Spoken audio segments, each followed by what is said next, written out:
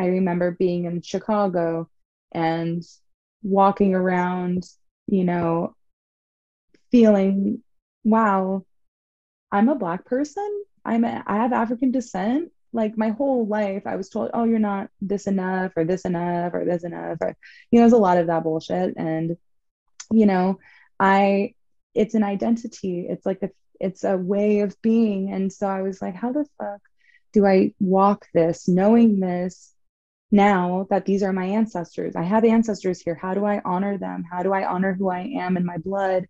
And also, how do I activate my DNA code and my epigenetics to express in a way that feels free and that feels at peace with who I am?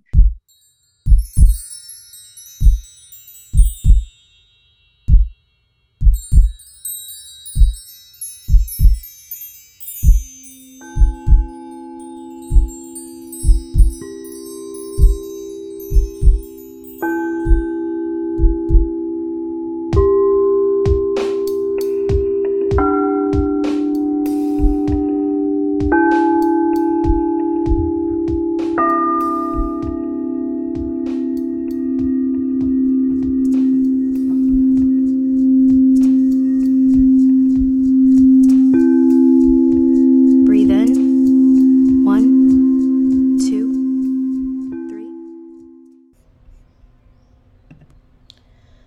Peace, and welcome to the Tailored Healing Collective podcast. This is a space for, but never limited to, people of color for discussing sacred plant medicine, pregnancy, parenthood, and more. There's such a stigma on who can open the floor for conversation on these topics that are viewed as taboo or even inappropriate.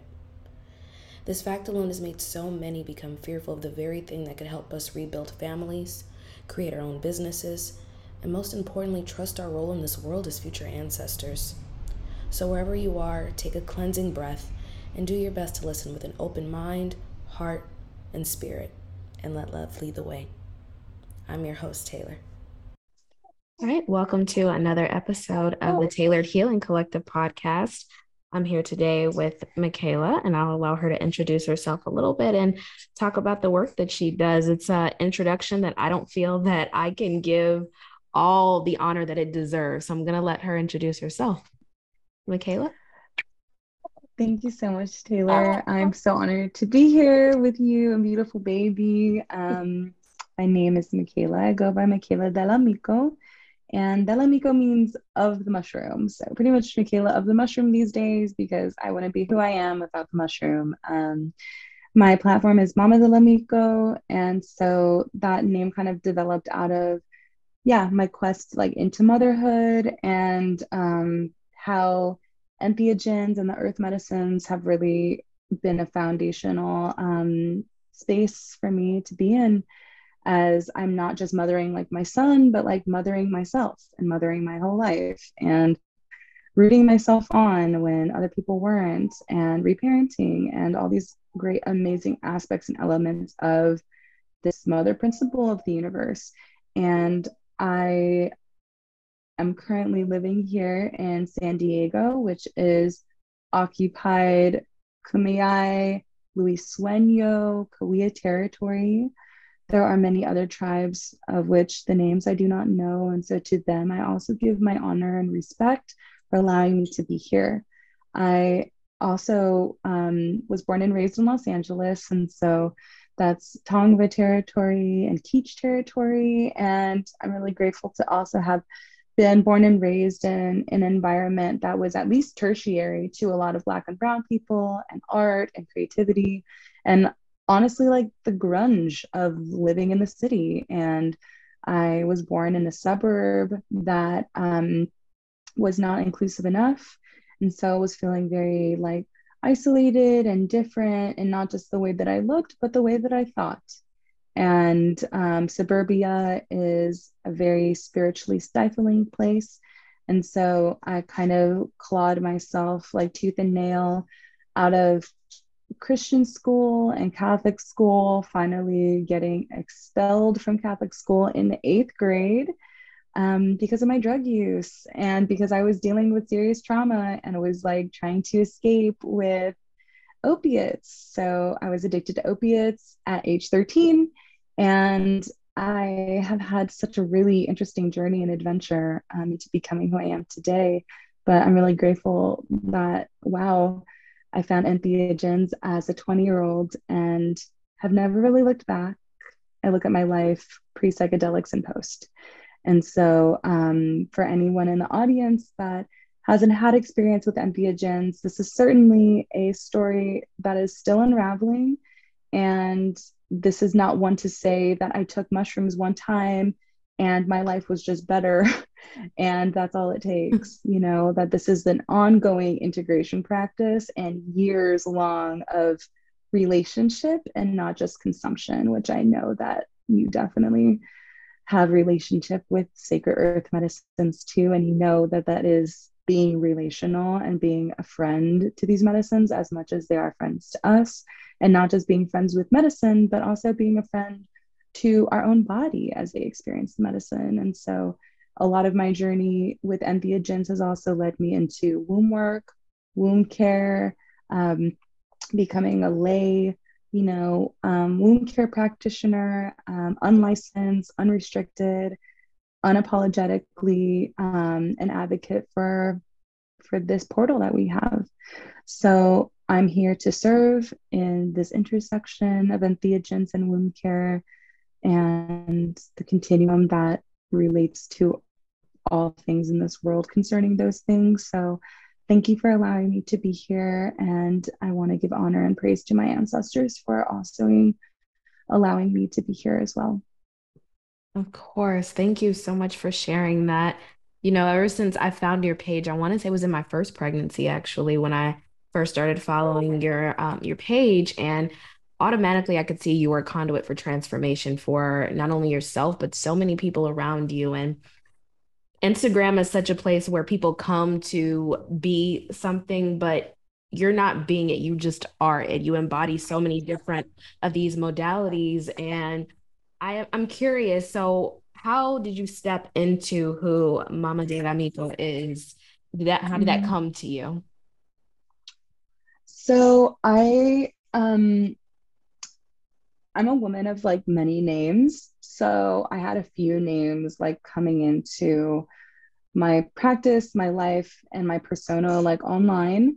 And it kind of started with like AIM. I don't know if y'all remember AOL Instant Yes. Messenger. Back in the But day. yeah, I think that was like the first time I ever had like an internet persona, right? Like I could create like a username and like have a whole thing. And so that was like always changing. And so it's actually like through naming that I feel like my being evolves. It's like when you name yourself, then like you can kind of evolve into the possibility of what that person is. And so up until probably 2019, I was pregnant with my son, and I was still kind of like going through my pregnancy journey and was documenting it. And I thought I was real cute and like, I was doing a lot of birth art, and I've always been a creative. And so my platform was cool. It was like at maybe like 1,000 and change of like mostly like my close friends and people who actually cared about me. And I kind of hit this like realization that so much of my platform was to serve a particular aim, and it was to serve like a narcissism, and it was to serve like my own feeling about myself, and to be kind of this like feedback loop for dopamine and a feedback loop for like I'm posting like a selfie, a picture of myself, and like I hope people like it, and like my esteem is going to be generated by the response that people have. And so the feedback loop, I was like operating in the feedback loop in a weird way.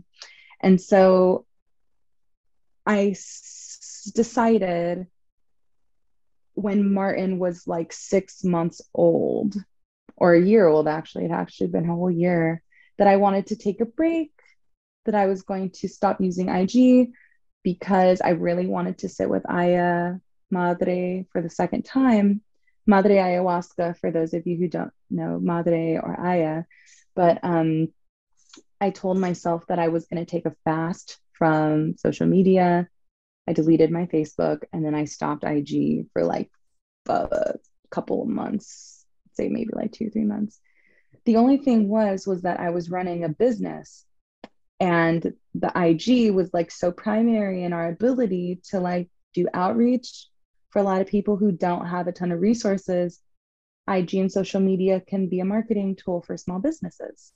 And so I told myself, okay, I'm going to close off the personal IG, but I want to run it for my business. So it's interesting because I actually like learned how to be like a company on Instagram. And I learned how to like not be me, but to be something bigger than me, which was like the vision of what we were doing with Goddess Breath, like herbal smoke Mm. blends, getting away from big tobacco, like nourishing your body with earth and plants and all that good stuff. So I was like, wow, I actually get to remove myself for a second and serve an idea, serve something much bigger. And so when I like got practice doing that, it felt so much better to be there because I was like, it's not about like me and what I look like. It's about the idea that we're serving. And that felt like a much better use of the platform.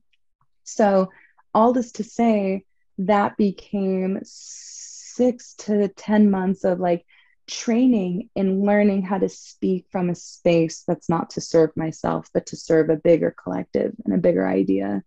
And so once I actually let my personal self bleed too much into the business, that became a kind of an issue. Was like, fuck, excuse me for cussing in front of your child, but um, I'm inserting too much of my own personal beliefs into the business Instagram.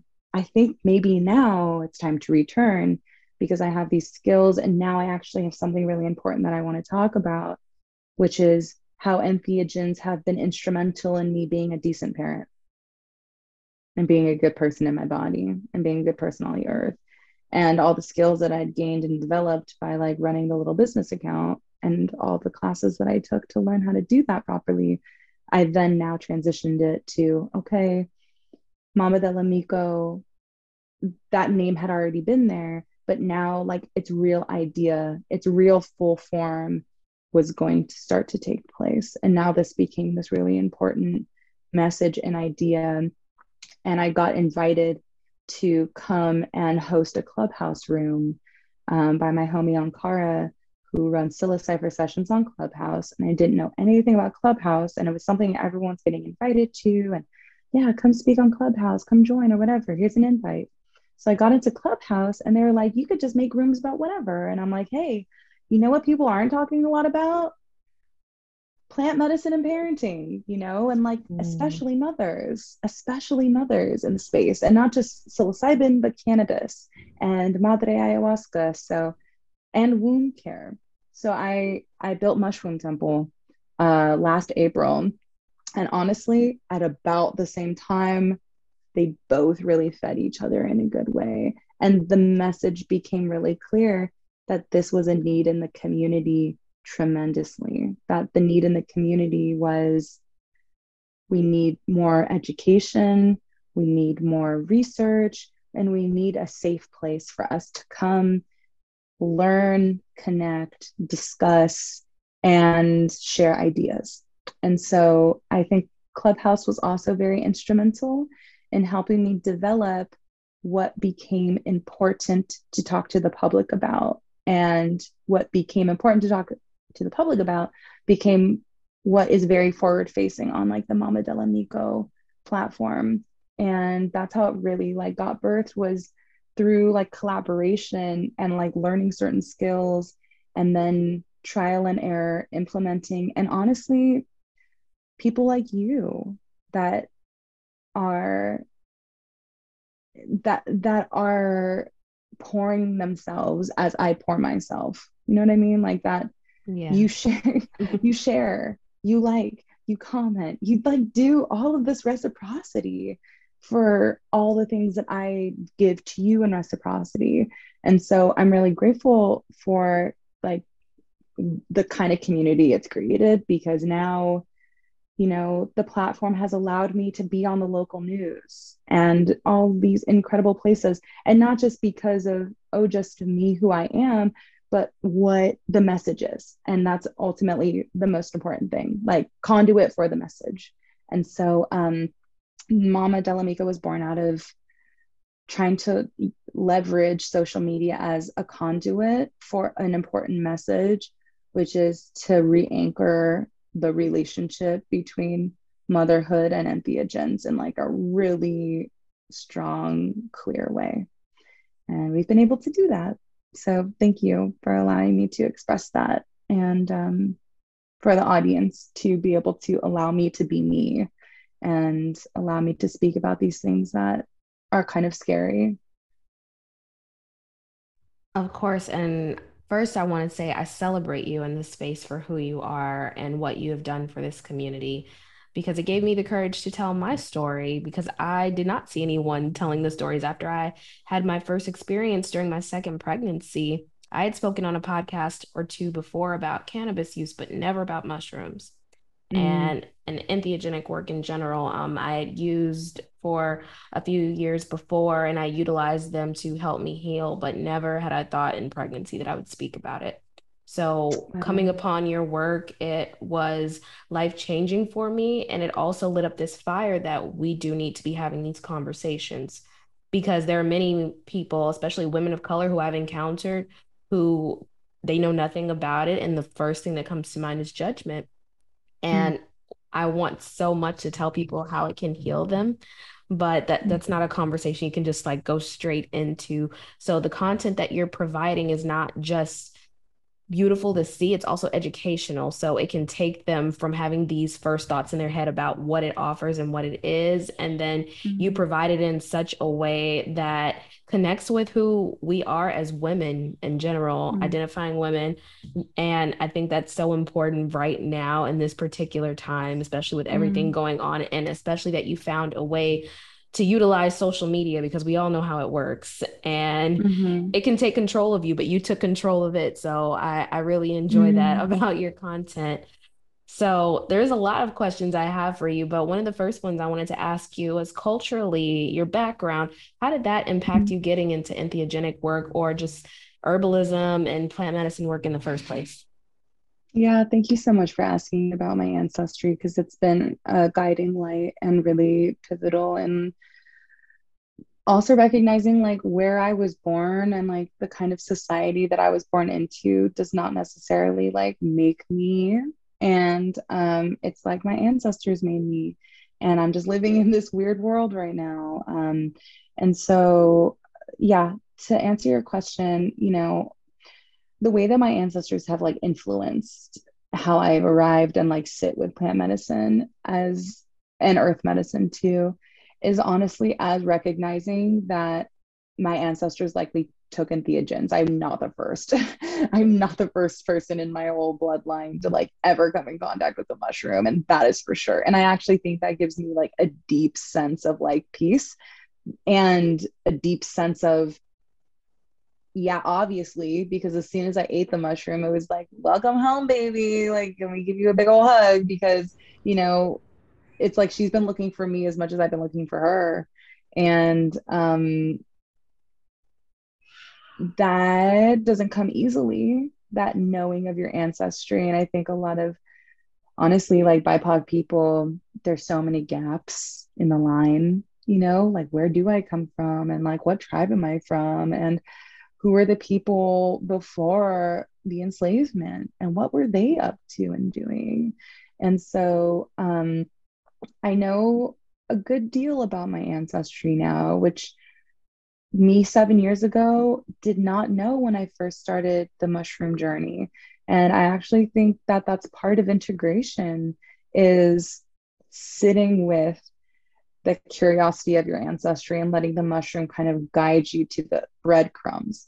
And so I know my mother, she comes from southern Italy and they're all folk, like they're focus folk. So they're like land living, subsistence living. They only, harvest what they need. They do light agriculture.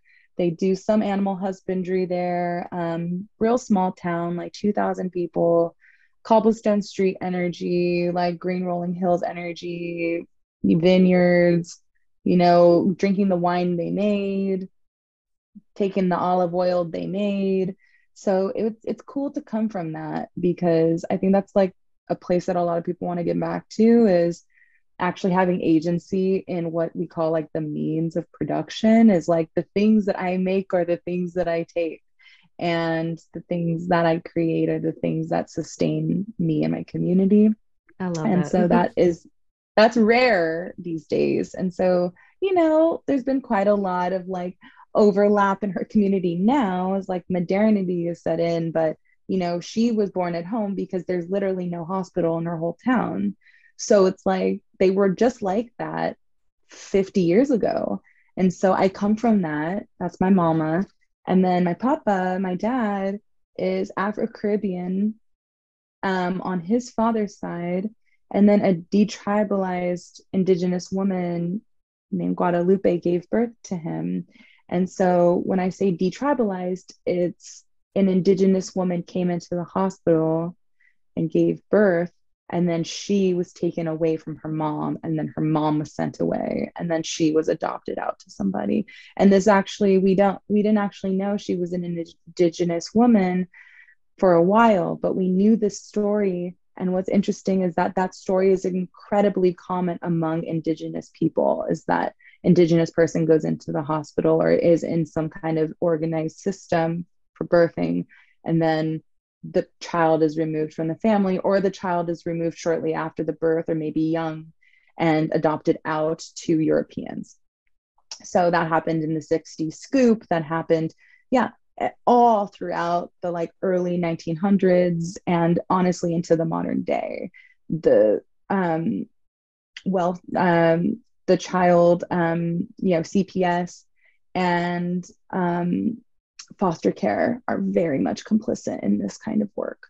So we knew that story, and so we could kind of trace it. Okay, she's living in Texas on the border of Rio Grande. We know she's Mexican. But what kind of Mexican is she? Not quite sure.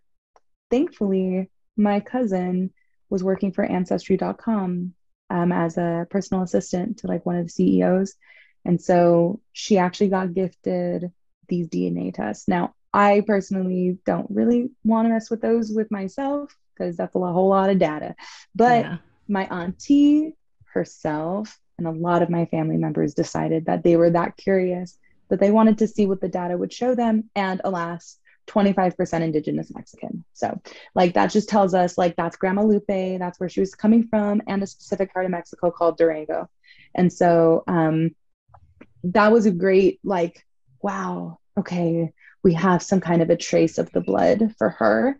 And then what we also discovered was that there is a lot of blood that's similar to what we have on the west coast of Africa, which, we could kind of make assumptions about because of Afro Caribbean, the Dominican Republic, Haiti. These places were very rife with the reception of enslaved Africans. And so we knew if we're from the Caribbean and we're Black, like there's a good chance that we might have also originated in Africa and came over during the transatlantic slave trade. So knowing some of this cultural history was very helpful in kind of guiding me. And I remember being in Chicago and walking around, you know, feeling, wow, I'm a Black person. I have African descent. Like my whole life, I was told, oh, you're not this enough or this enough or this enough. Or, there's a lot of that bullshit. And, you know, I, it's an identity. It's a way of being. And so I was like, how the fuck do I walk this, knowing this now that these are my ancestors? I have ancestors here. How do I honor them? How do I honor who I am in my blood? And also, how do I activate my DNA code and my epigenetics to express in a way that feels free and that feels at peace with who I am? And I walked into an African shop. My friend took me, and there was a djembe that was like $20, and I could afford that at the time. And I told the brother who was there, who was also Caribbean and was playing this incredible music, and I was like, yo, this sounds weird, but here's my story, and I kind of don't know what to do with this. What do you think? And this is an artist, this is a curator of like African wares and wares of like the African diaspora. And like this dude is coming through all kinds of art and had the masks and the drums. And I was like, yo, you're probably the griot. You're the storyteller. You're the artist. I need to consult with. Would you share your energy with me for a moment? I'm coming as a child that I'm just learning where I come from and who I am. And he said, you know, dig into the expression of the people, get in the music, get in the dance, start to embody. And I love that he told me to learn to embody and to not intellectualize this discussion.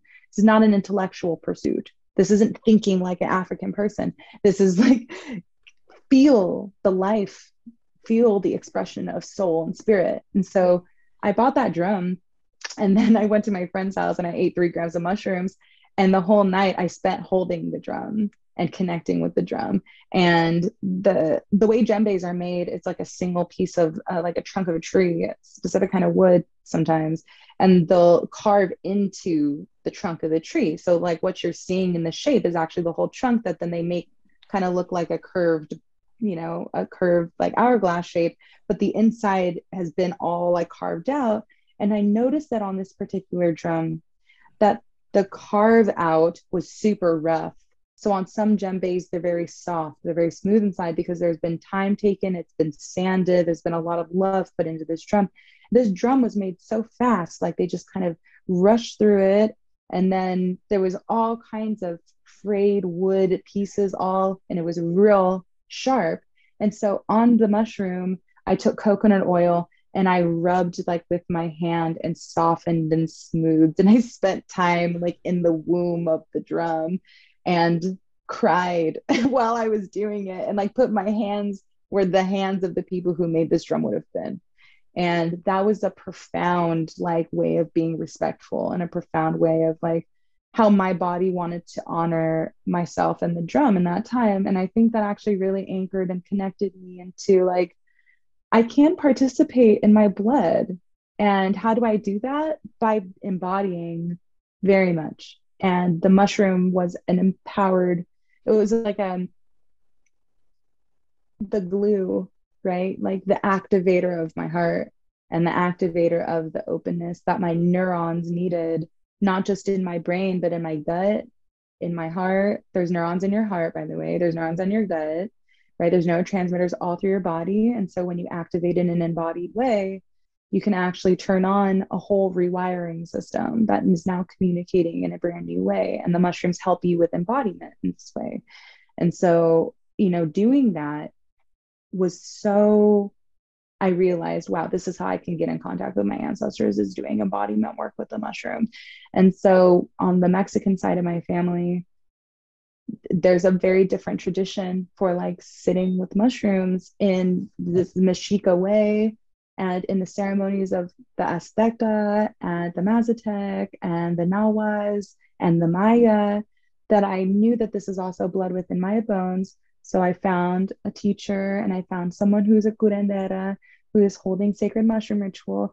And so I got to sit in some of those and see the cultural context for imbibing in the medicine and learning the songs and activating the gene codes within me that remember Nahuatl and Spanish, and sitting by the fire and praying and being with the stars and the star nations and sleeping outside with the mushroom. Right now, the mushroom is doing a cool thing. It's like moving into this medical space, and like you're one-on-one with a practitioner, and like you're on this comfy couch that's got like a nice painting of watercolor flowers on the wall, and like that's one way, right? You're But then right. there's many other ways. And one of those ways was sitting in a group at night with a fire singing songs. And that didn't just feel comfortable for like my Mexican ancestry and me, but also like probably the wild European that gathered under the moonlight and sat by a sacred fire. And also likely my African ancestors who gathered around fire and danced at night. So it was like actually kind of a great unifier. And so, you know, finding culturally competent space within entheogens is important for any person. this is just my way that I've been able to like tap into my ancestors through mushroom. But that's going to look different for everyone. I have pagan sisters that, yeah, they do circles and they wear white and they like worship these certain gods and they do so on the mushroom. And those European ancestors would have done it in that way. And, you know, people of all over the earth, because mushrooms are ubiquitous, they approach the mushroom in their own special and culturally competent way. And so I always ask people to like follow the breadcrumb and ask, how would my ancestors have gathered with spirit in this sacred way? It can be with the mushrooms or without them. It can just be with you in spirit, but like try to get down to the rudimentary basics, and then that will start to activate your remembering. And so, you know, my ancestry, my blood through somatic like expression kind of led me not to these spaces, but like while I was on the mushroom, the comfort level that I felt in certain places, where I felt safe, where I felt seen, and the people around me looked like me. Mm-hmm. That was how I created like a culturally competent like mushroom experience for myself. Was, yeah, I journeyed with white hippies before. Trust me, like I've been to Venice Beach, like done a bunch of mushrooms and walked the boardwalk and like went to Right. the skate park and like did all that. And I felt sick and I felt nervous and I felt anxious. So I just listened to like where my body was like, nah, this isn't it. Like this doesn't feel right. And then, okay, we're going to journey inside and listen to like Pink Floyd. Like this is cool, but I'm still super nauseous. And Yeah. then I go and like we eat a small meal together before and we do a land offering, and then we set a sacred fire, and then there's kopal and there's singing, and I'm like, oh, finally, like this is my kind of party. You felt at So home. finally. It sounds like you felt So at home. yeah, I think the mushrooms help people feel at home, but I think as the more you work with them as an individual and not like be quote unquote guided, you start to guide yourself into like what spaces and places feel at home. People can sit with entheogens and then meet psychedelic community and not feel at home. And it's like also kind of a wandering to find your psychedelic people. I love to hear you talk about embodying it because I feel like it's gotten very clinical in conversation lately about how we're supposed to feel and the things that we take in when we choose to utilize entheogens in a way that helps us connect. And I'm not sure if you knew it was going to happen before it happened, or it wasn't until you sat with the drum in the group setting that you were in that you felt that. But for people who don't know, or people who call themselves novice to having these kinds of experiences, having that cultural connection, I think, is very important. And especially for people who are removed from it, because there are a lot of people, at least in the United States, who do not know their cultural background. Mm. So if we are, like, I too have journeyed with white hippies before, and the experience is completely different. It's not, Mm-hmm. it doesn't feel wrong. It just feels different. And the connection that I've had with myself, like the things that I've tapped into, I did not know were there. The Mm. ancestors that I had that I've never heard about in my family before were around me. So I'm like, okay, you guys have been here the whole time, but I didn't know you were. So to hear that part of your story, I think that's something I don't necessarily see you share all the time.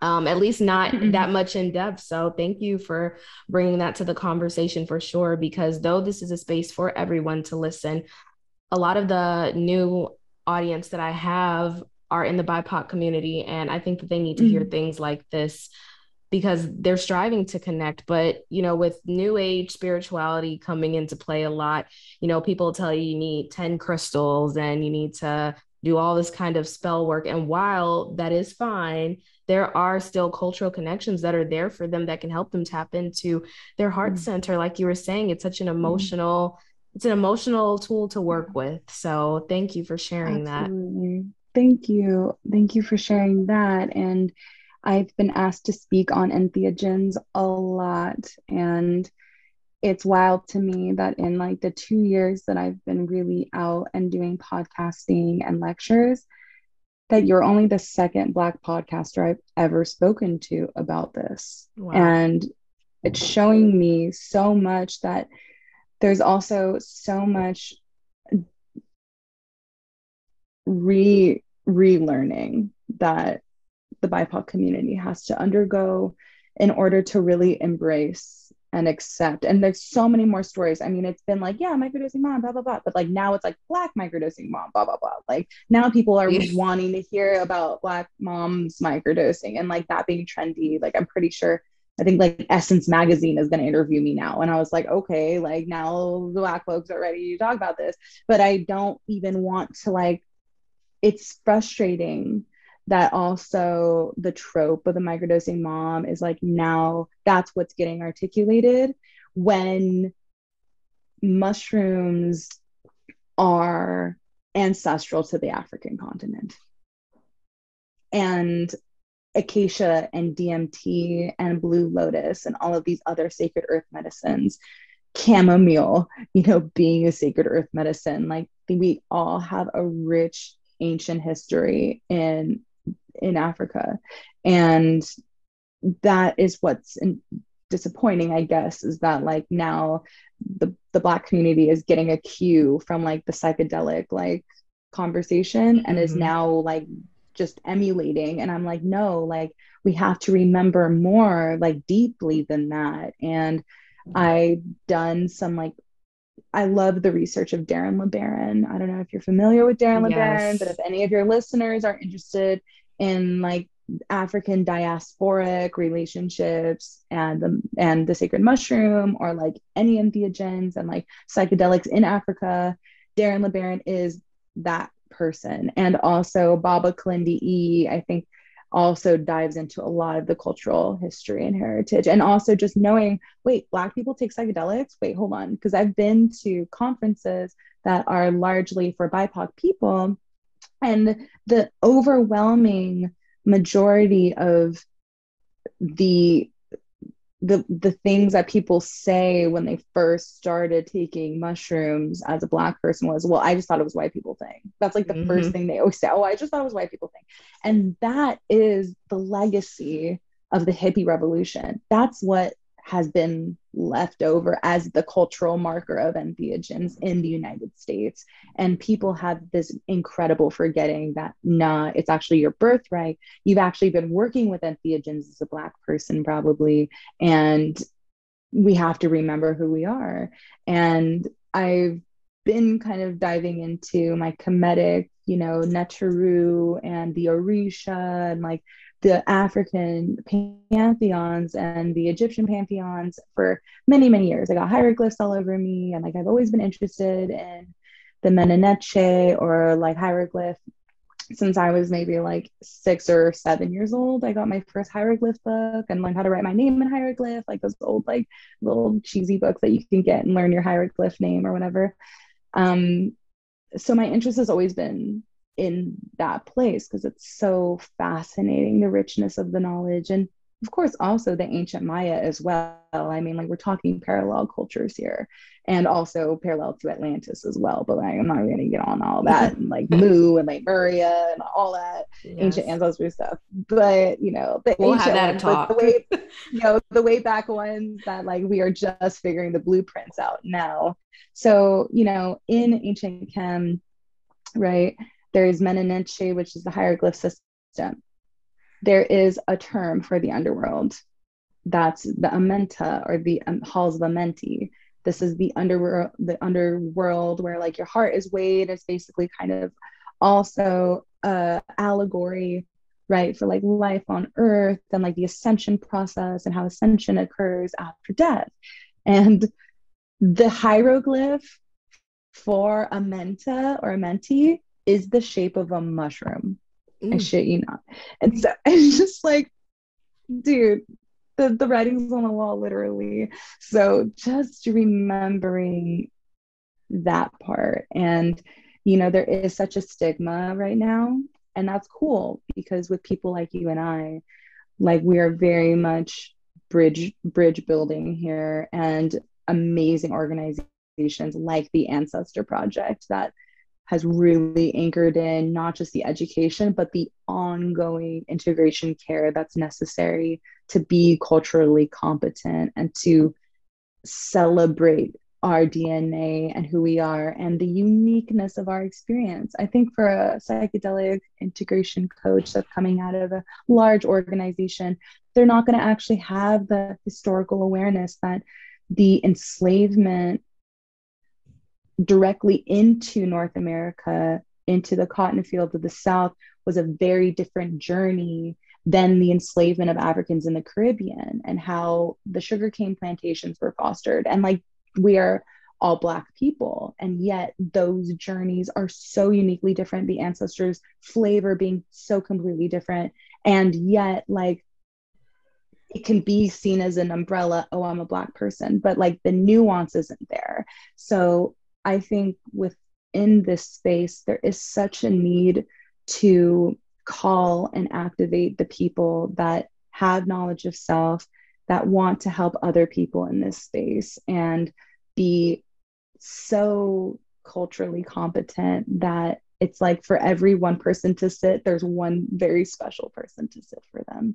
And sometimes that person is yourself because there's no one like you.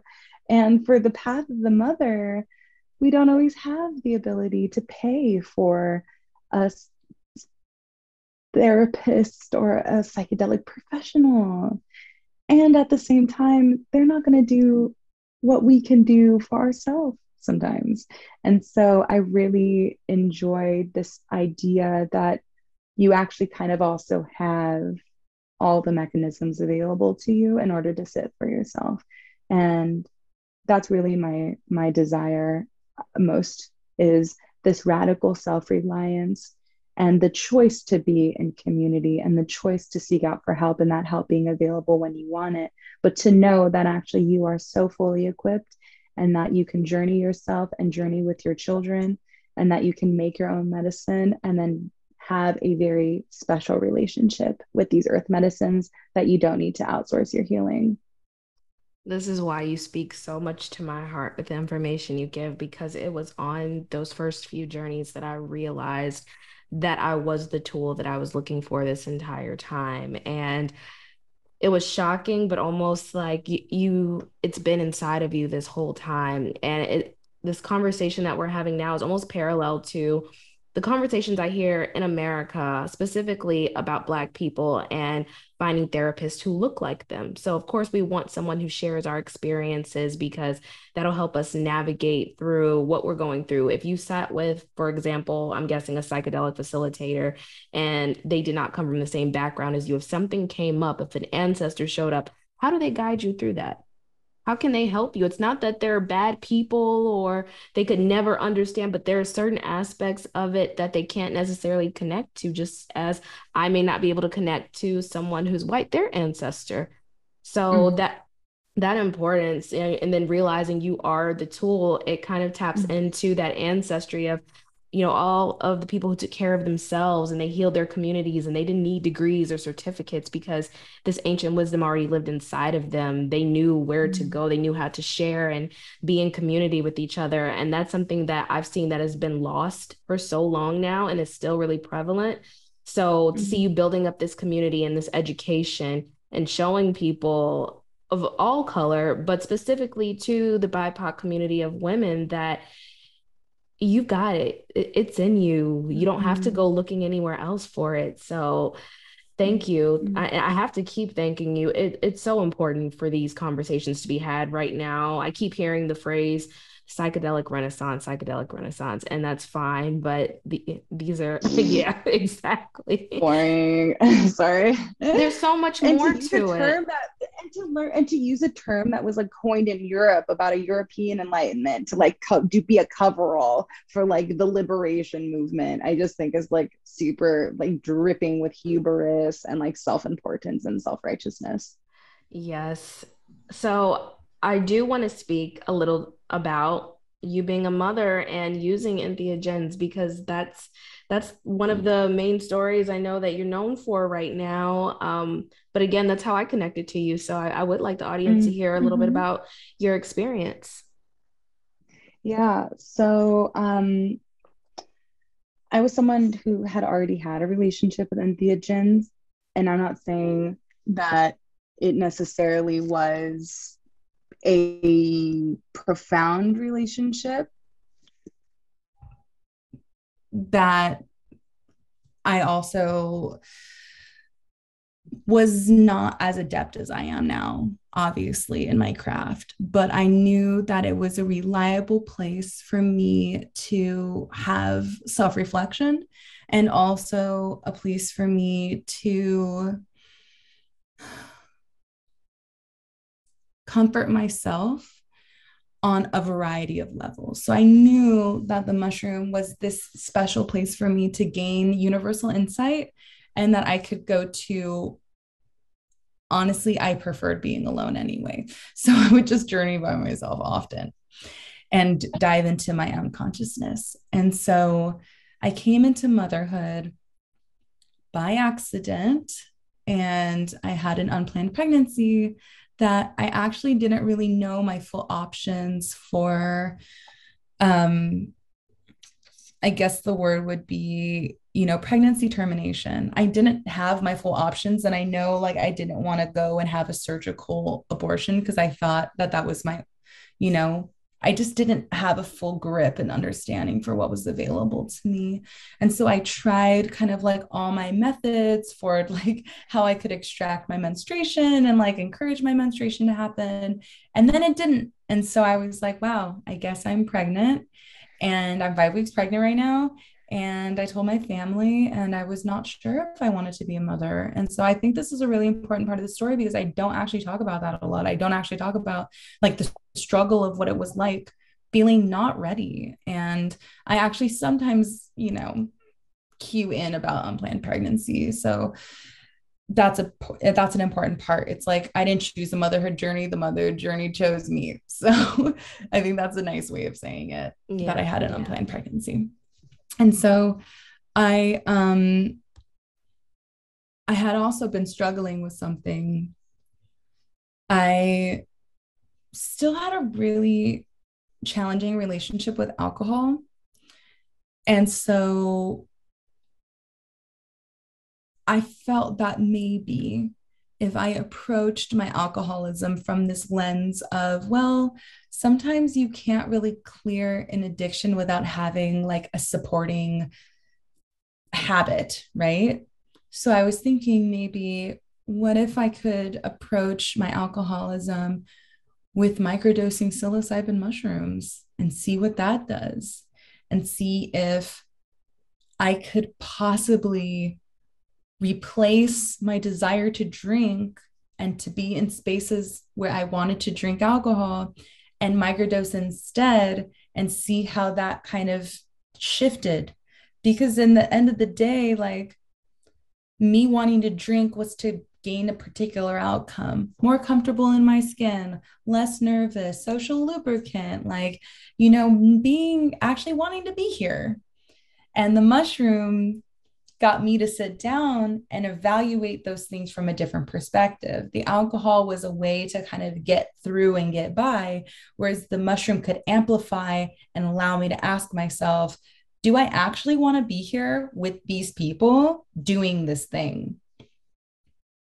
And that was something that alcohol wasn't affording me, the reflective action.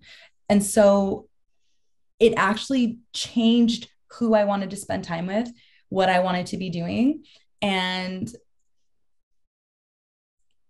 what I wanted to feel. Did I want to feel like I could just like kind of shut down my central nervous system and become super numb? Because that was me being addicted to morphine at 13, was just numbing out. And so numbing was like a coping mechanism for me. Actually going into feelings was like kind of hard for me. And so the mushroom was like, actually, it's okay to feel and it's okay to let those feelings express themselves all the way.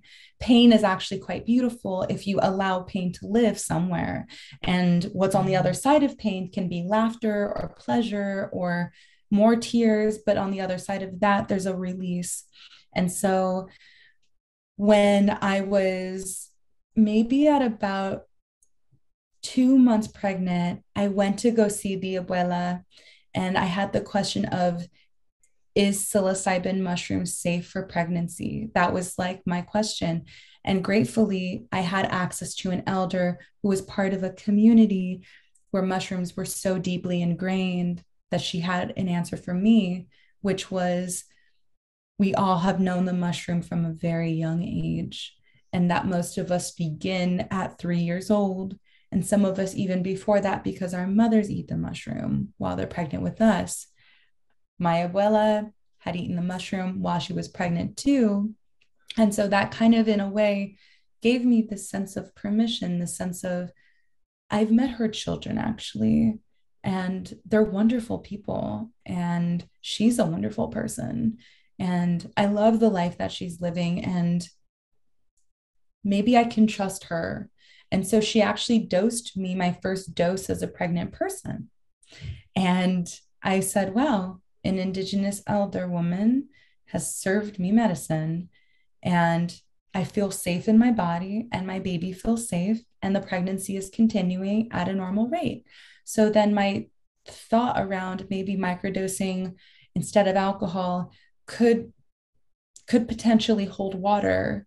And so after that, I started my mission. I was like, I'm going to microdose every time I want to drink alcohol instead. So it wasn't on a specific regimen, it was as needed. And so that as needed, as I said, really changed the landscape and environment for me, that I actually didn't know that, was it me an issue with alcohol, or was I always hanging out in communities that centered alcohol?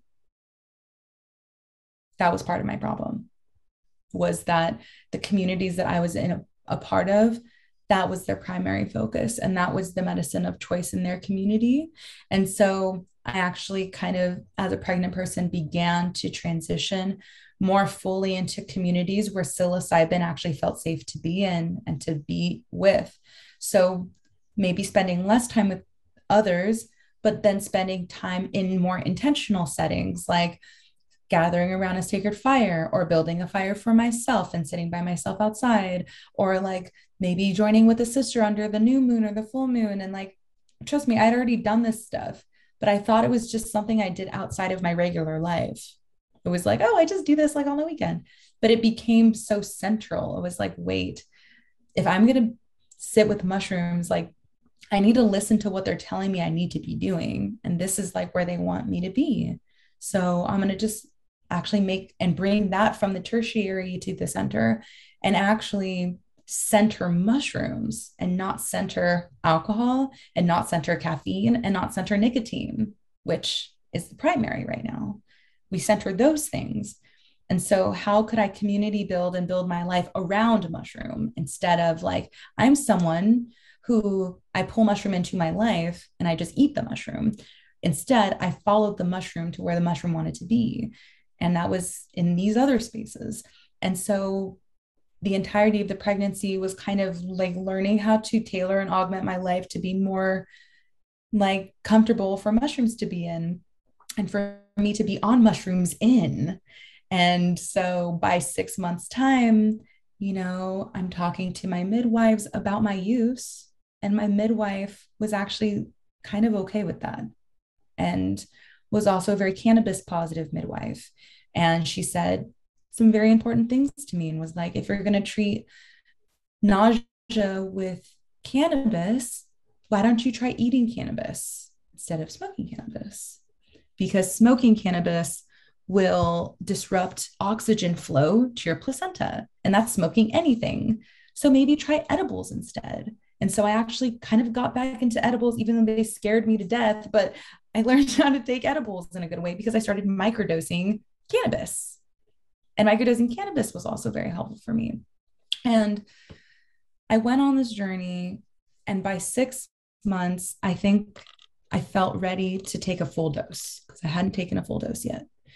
And I told myself I wanted to sit with 3 grams of mushrooms when I was 6 months. And I did that. And after sitting with 3 grams of medicine while I was 6 months old, or my son was 6 months in my belly, I realized what an important initiation this is, and what a valuable insight I now have.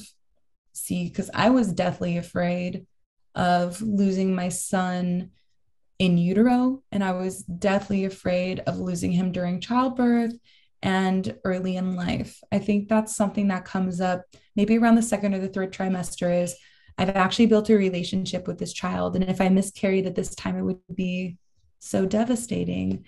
And I was dealing with feelings of what if I lose my child or have a miscarriage? Because that's actually just as common as birth. I think it's also like very self-righteous to think that every conception and every pregnancy is going to end in a live birth because that's just not the case. Miscarriage is very common and it's actually pretty central and can be seen as a beautiful thing. And so I was dealing with these serious fears and I actually came to the mushroom asking about what to do about that and was like, I want to explore these feelings in a safe way. And I had a really powerful experience on the mushroom facing the idea or the concept of my son having literally died in my stomach. And it's kind of a long story, and I'll save it. I've told it a few different times, but essentially my doula was in the mushroom sit with me and asked me to get into a tub with her while we were on the mushroom and led me through labor exercises, which did not produce a live birth, did not produce anything because I wasn't ready to give birth. She was playing out some doula things as well. And after I didn't have a birth, which wasn't going to happen anyway, you know, she had exclaimed in her experience, "Oh my God, I think I killed your baby. I killed your baby. I killed your baby," like over and over again. And she had no idea that, like, this is the one thing that I was deathly afraid of. And this is honestly why I really love group ceremonies with people that you really trust and love, because they are actually playing the drama of sometimes your deepest inner fears, and you get to face them in a way that neurologically your brain does not even know the difference, but can have the emotional training and the emotional relief of having experienced something that you don't actually have to physically experience. And so I was faced with the opportunity of what to do, knowing or believing for even those few hours my baby is dead inside of me. And, this is not an easy conversation. And this is not simple in any way. And it's not clean and it's not polite and it's messy, but it had a profound impact on the way that I even felt about what was the possibility of miscarrying. And so what I ended up doing was I laid in the bathtub for hours and I mourned and I cried and I forgave her and I forgave myself. And I literally had the washing away of all the emotional charge that was attached to me having this fear. And I walked out of the tub knowing my baby was alive and knowing that I didn't have to walk into my birth feeling afraid or feeling anxious that this thing might happen because I had already resolved it before I got into the birth room. And that is a possibility. And that is a gift that I think any mother who is expecting should be afforded, to face their deepest fear going into the birth space that they don't have to deal with while they're giving birth. While a mother is giving birth, they should only focus on that thing, which is the journey, and the experience of being in a body that's alive and is mammalian. And so, if they're able to deal with the emotional and intellectual and even physical trauma that they deal with on the day to day leading up to the birth experience, I would suspect that there are going to be and could be much better birth outcomes that could potentiate less birth trauma, less postpartum depression, and better outcomes for early childhood. So that's why I advocate for the righteous use of entheogens during pregnancy, birth, breastfeeding, postpartum, because I just was I was afforded so much grace by the mushroom while I was pregnant when I did that deep dive that I cannot do anything but thank her for what she gave me, which was to face my deepest fear before going into and carrying it into my birth. Wow. And I connect with that experience so much. Not the entire story, which is a beautiful one, by the way, one that I feel like most people do need to hear. Like you said, it's messy, but it needs to be heard. You know, these are stories that have to be told because we're literally scared to give birth at this day and age. And Mm-hmm. and to know that it makes it a much more powerful experience. I want to say it makes you more connected, and that's one thing that I noticed in my experiences, that I felt more connected to my daughter, and I Mm-hmm. also connected with the idea that even if she was gone and I experienced this loss, that it was still going to be okay, that Yes. everything happened for a reason. But I knew somewhere along the way that that wasn't going to happen, that that greatest fear was going to help me face actually giving birth to her. So Mm, a lot of, yes. they need to hear these stories. But Thank you for allowing me to share it. And also thank you for sharing even a small bit of your story too, because this dance with death and pregnancy and birth, right? We call it like the omateo, like the back to back of the dual systems, like the world and the duality of the world are facing back to back, and everything in between them, from the front of them to the front of the other is what encompasses all the world. And Mama Ayana E says every time a birth happens, like death runs around the table 9 times, because it's like you're in a portal.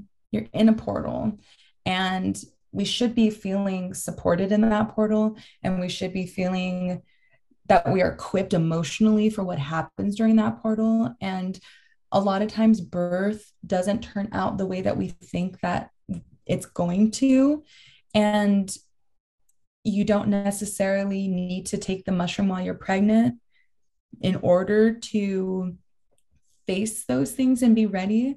But I certainly think, and I've come to know that in a postpartum state, that a sense of reflection and a sense of processing that experience, because the birth room is a psychedelic realm in itself. And so, you know, processing the quote unquote a bad birth trip, is also really important, and a piece of integration that, when unmet, can completely develop into what people call postpartum depression. And so, mushrooms, it's not too late if you don't dose while you're pregnant. I also have women that are like, oh, I had a relationship with medicine, but I got pregnant, so I stopped. But now that I'm reading all this stuff, I feel like I missed out because I didn't have mushrooms while I was pregnant because I was too scared. And I'm like, hey, that's okay, because your pregnancy, you were still co-creating with God. Like, it doesn't even, you didn't need it at that yes, time, but you can know that it would have been okay, and that it's never too late to process. You're not, oh, my trauma was so long ago, like I can't revisit it. And it's like, nah, you can. it's In the there grand, for you. it's there for you. It's honestly who you've become. So dealing with who you are now is actually processing that happened and addressing those things. So I'm grateful that in the same conversation that we can talk about birth, that we can talk about death. And the mushrooms are such a carrier and such a transmuter of death and the fear of it. And I think that the same amount of peace that we can come to when we are pregnant facing the birth scene is the same amount of peace that people are experiencing facing death and taking mushrooms at end of life. That is now transforming the way that they walk through death's doors. You know what I mean? So it's like the same thing. Like the birth of a life into this world is like the death of another being from another world coming here. So they are very much similar. And, preparing for birth is also preparing for death. And all of these little journeys that we take are getting more and more comfortable, is us getting more and more comfortable with what the big contraction and that big transition is into the next form, into the next life. So the ancient Egyptians were right, the Kemetic folks were right, that it's like death and the afterlife are something to really pay attention to. And that's literally why they made the land of the underworld, a hieroglyph of the mushroom, because the mushroom really teaches us how to navigate these realms and navigate the realms of the emotions and the unconscious material that we all have. Well, thank you, Mikaela, for sharing this incredible wisdom with us today. And one thing I do want to Mm-hmm. say is I know that there will be many people who are going to come to you for your wisdom. I'm sure you already know this very soon with it going mainstream right now. I'll just leave it at the mainstream part, but they're going to water this down. All this information you're spitting right now is going to be watered down and they're not ready for it, but they need to hear it. So my hope is that the people who do find you, that they want to know more. They want to know more beyond the basic information they're going to ask you about the safety and about parenting, because it goes so much deeper than that. So again, Yeah. that's my hope, that even though it will draw a particular audience, that there will be those that will want to seek deeper knowledge into all of this and connecting with that process of death and rebirth and that constant process that's going to happen to all of us over and over again until it's time to transition, like you said. So And that's what's so beautiful about platforms that you are, like what you are creating is that, yeah, maybe there's going to be a mainstream conversation always happening on the surface, and that's totally fine. And yet, there are places where we could be truly real with what we've come to learn from these medicines, and that there are platforms for which, if people feel the call, the breadcrumbs are leading them into like the dark amenta and to like learn a little bit more, that there is a body of knowledge that has been created by us for us to cradle people as they walk through these realms. It's so largely important what you're doing, and it's so largely important to be open to, this depth of whatever it is that we've come to know. And this is just scratching the surface. I mean, look at people like Darren LeBaron and Baba and Mama Ayana, and like they are our elders in this space. And like we're just kids in the playground right now. And and they were scratching surfaces, and we're scratching the surfaces of what they knew. So the rabbit hole goes so deep. And what's so beautiful about it is that there's liberation for every person within this. There's liberation for every single human being and every plant and every animal and all the living beings on earth. And so, to just pigeonhole this movement into a consumption situation, it really misses the point. That the point of this all is, at the end of the day, that we are a unified front, that we are a liberation front here to like unlock the codes of living heaven on earth, period. And we deserve to tip the scales, and we deserve to undo the spells of disconnection that we've been living in for so long. So thank you for being a key. Thank you for being here. Thank you for being a part of it. And really is my honor to serve you in any way. So yeah, holler at me, all the listeners, like holler at me. I do my best to get to all of the DMs and like connect with people with education. And so I'm really looking forward to, receiving your audience and being in good relationships with you. Thank you. And I will include all of Mikaela's information in the show notes and offerings that she gives. And she gives so much information about womb care and taking back your power. So make sure you all check it out. So until next time, this is the Tailored Healing Collective podcast. Until next time, let love lead the way. Peace.